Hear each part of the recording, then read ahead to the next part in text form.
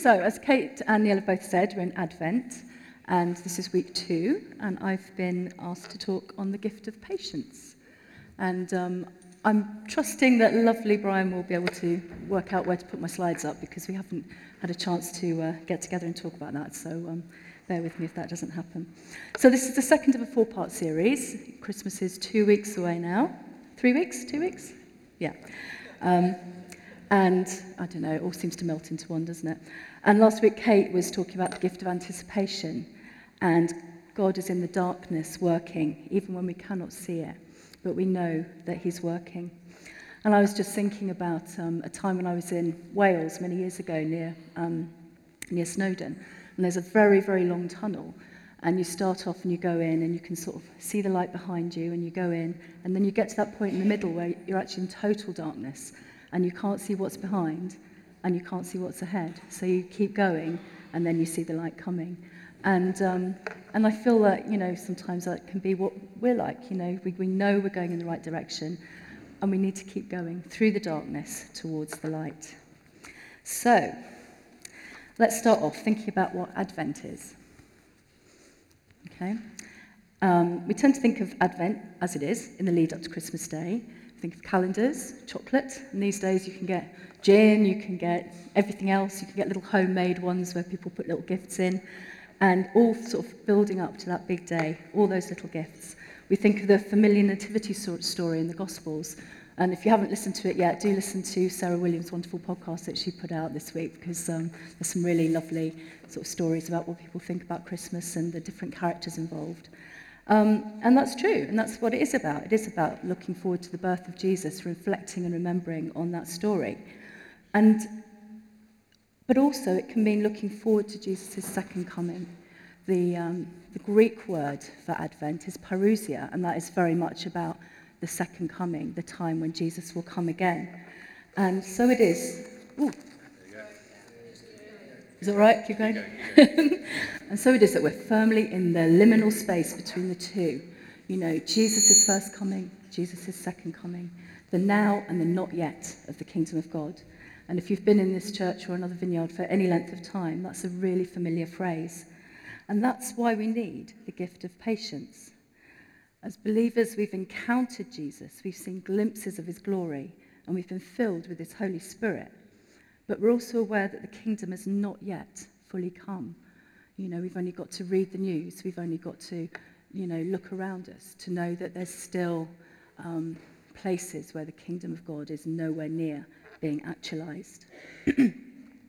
So many of the Gospels look at Jesus' birth and bring in the characters that we're so familiar with. But John's Gospel doesn't do the birth stories. He jumps straight into the reason and the purpose for Jesus' coming. In the beginning was the Word, and the Word was with God, and the Word was God. And then he goes on, the Word became flesh and made his dwelling among us. So he's echoing that whole story of God from creation through to the time yet to come. We've got the creation, then we've got the prophets and all the patriarchs of the Old Testament. And then there was a long gap, hundreds of years, where nobody spoke. And then Jesus came on earth. And he came, he was born, as we know, as we're looking forward to in this season. He died, he was risen again, he was resurrected. And now we're in that second gap, waiting for the time when he comes back. Waiting for him to be made flesh again and for him to take us up into glory with him.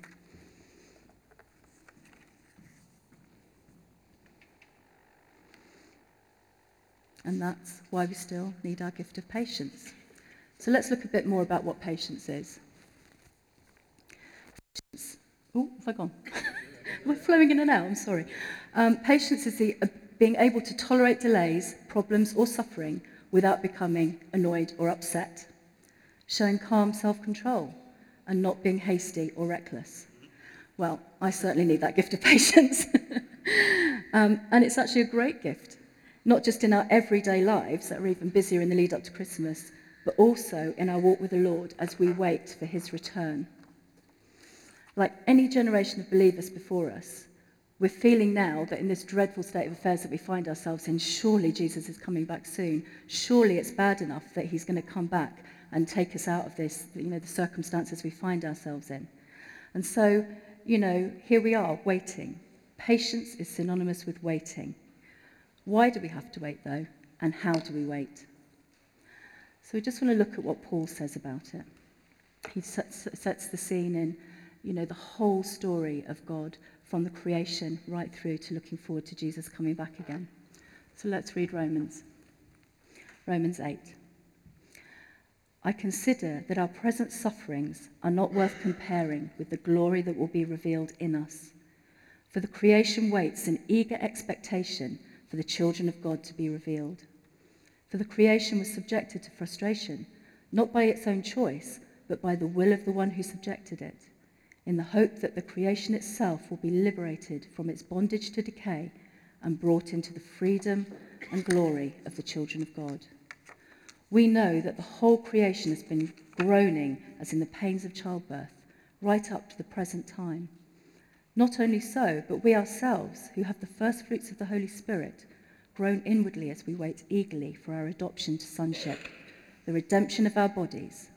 For in this hope we were saved. But hope that is seen is no hope at all.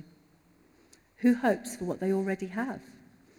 But if we hope for what we do not yet have, we wait for it patiently.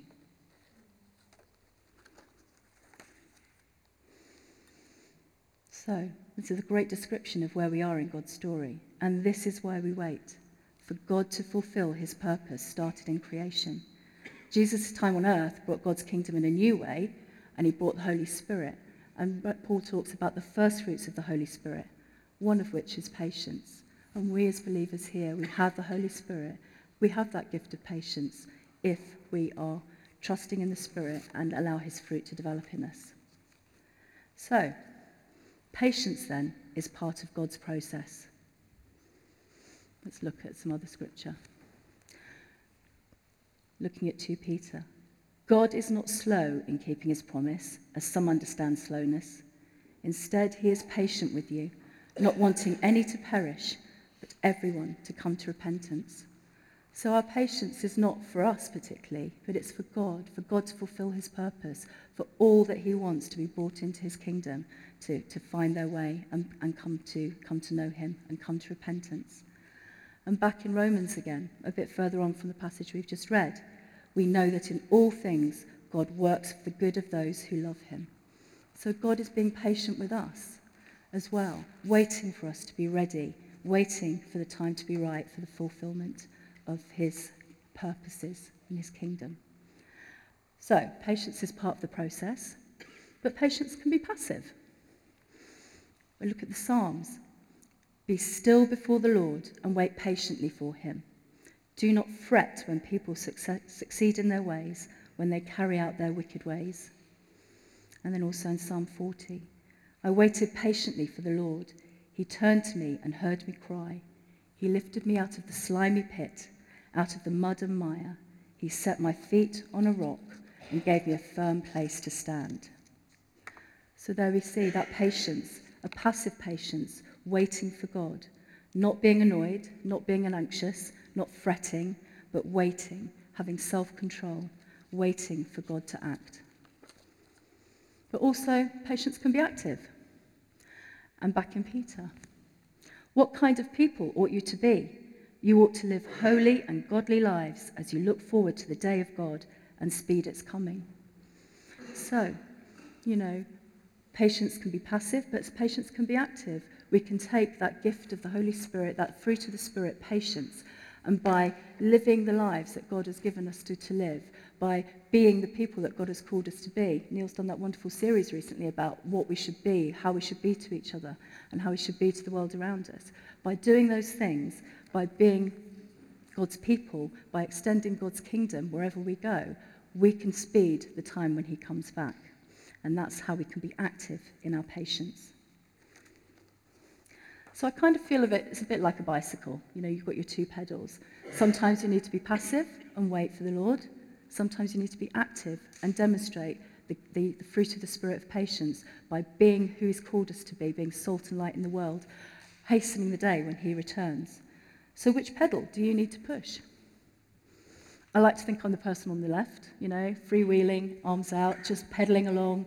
probably a bit more like the one on the left, little kid just starting out, just with the stabilizers lifted, hands outstretched to be caught if I fall, helmet on, and just sort of trying out, pressing on each pedal as you need to.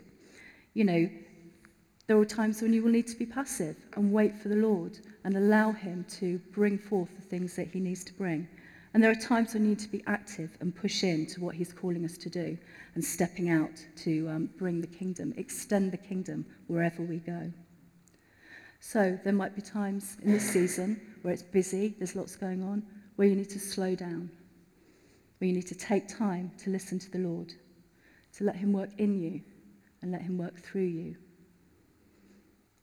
But also, there may be times when you need to press in, where you need to step up, where you need to serve, where you need to push yourself out of your comfort zone and be God's kingdom, be an extension of God's kingdom. We need to do both. So, that's the core of the message. I want us to look at Romans again. I want us to look at it in the message because actually it's the nativity time, isn't it? It's coming up to the birth of Jesus. And what I love about this message version is that it actually brings out that whole analogy of the pregnancy and the birth pangs. And I want us to think about that and just, as I read it, just, listen to the words and think about the analogy of the birth pangs. That's why I don't think there's any comparison between the present hard times and the coming good times. I think we need to hold on to that. These feel like hard times, and good times will be coming. The created world itself can hardly wait for what's coming next. Everything in creation is being more or less held back. God reins it in until creation and all the creatures are ready and can be released at the same moment into the glorious times ahead. Meanwhile, the joyful anticipation deepens. All around us, we observe a pregnant creation. The difficult times of pain through the world are simply birth pangs. But it's not only around us, it's within us. The Spirit of God is arousing us within. We're also feeling the birth pangs. These sterile and barren bodies of ours are yearning for full deliverance. And that is why waiting does not diminish us, any more than waiting diminishes a pregnant mother. We are enlarged in the waiting. We, of course, do not see what is enlarging us, but the longer we wait, the larger we become, and the more joyful our expectancy. I don't know about you, I think of patience as quite a hard thing. Reading this, I think, patience is good. Patience brings about the good things that we want, So what are we waiting for? There's lots of analogies in the world, and actually in the scriptures we'll see in a minute. We're waiting for like fine wine to mature. If we have that too early, it won't be anywhere near as good. I think that goes for some other lovely spirits as well. We're waiting for the baby to reach maturity, to the point where it is ready to be born. A premature baby is not a good thing. We're waiting for the grain, for the fields to be ripe for harvest. We can't reap them until they're ready. And then with a little nod to our festive season, we're waiting either for the time to open the tin because all the cooking's done and we're not allowed to touch it till Christmas, or even for the cake itself to bake and to be ready and not have a soggy bottom or be soft in the middle. Timing is everything, and we have to wait patiently for the good things. So, how do we wait? Let us not become weary in doing good, for at a proper time we will reap a harvest if we do not give up. We need to keep pressing in. We need to keep being active in our patience, in our waiting. Let us not become weary in doing good. Keep on doing the good things, for at the proper time, when the time is right for the baby to be born, for the field to be harvested, for the cake to be taken out of the oven, for the wine to be uncorked, we will reap that harvest. For the revelation awaits an appointed time. It speaks of the end and will not prove false. Though it linger, wait for it.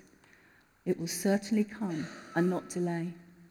That lesser-known prophet Habakkuk, who I didn't know how to spell till just recently, he talks about the revelation awaiting the appointed time. He was just one of many prophets speaking forth about the time when not just Jesus would come, but when Jesus would come again. And some of the prophets were fulfilled. You know, when Jesus came, we look at the nativity story, we see so many of the prophets' revelations fulfilled in his birth and in his life. But there's still more to come. We're still waiting. It speaks of the end, and it will not prove false. And we've seen a taste of that through Jesus' life and death and resurrection, through his working in our lives.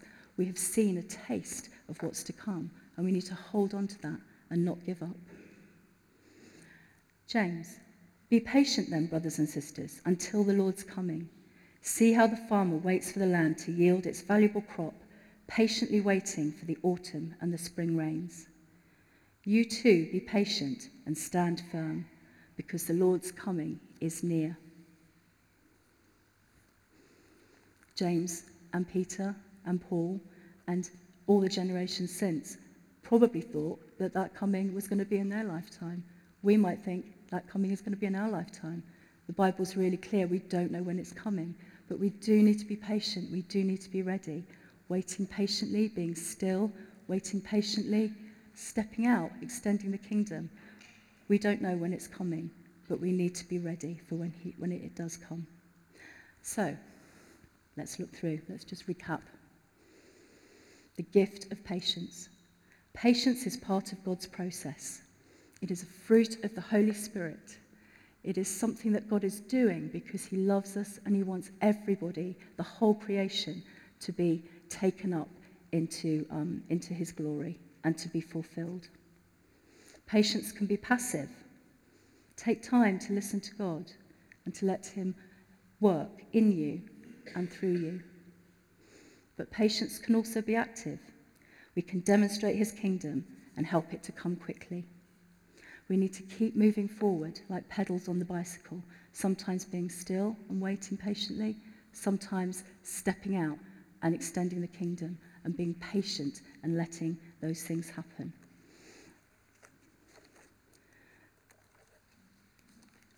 For the end of Romans, that section I read, if we hope for what we do not yet have, we wait for it patiently.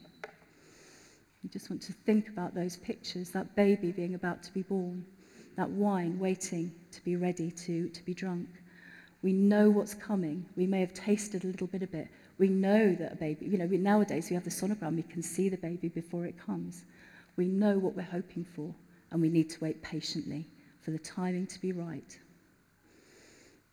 We wait for breakthrough, for everyday miracles, and ultimately we wait for the triumphant return of Jesus, when we will finally see face to face what we now only catch glimpses of.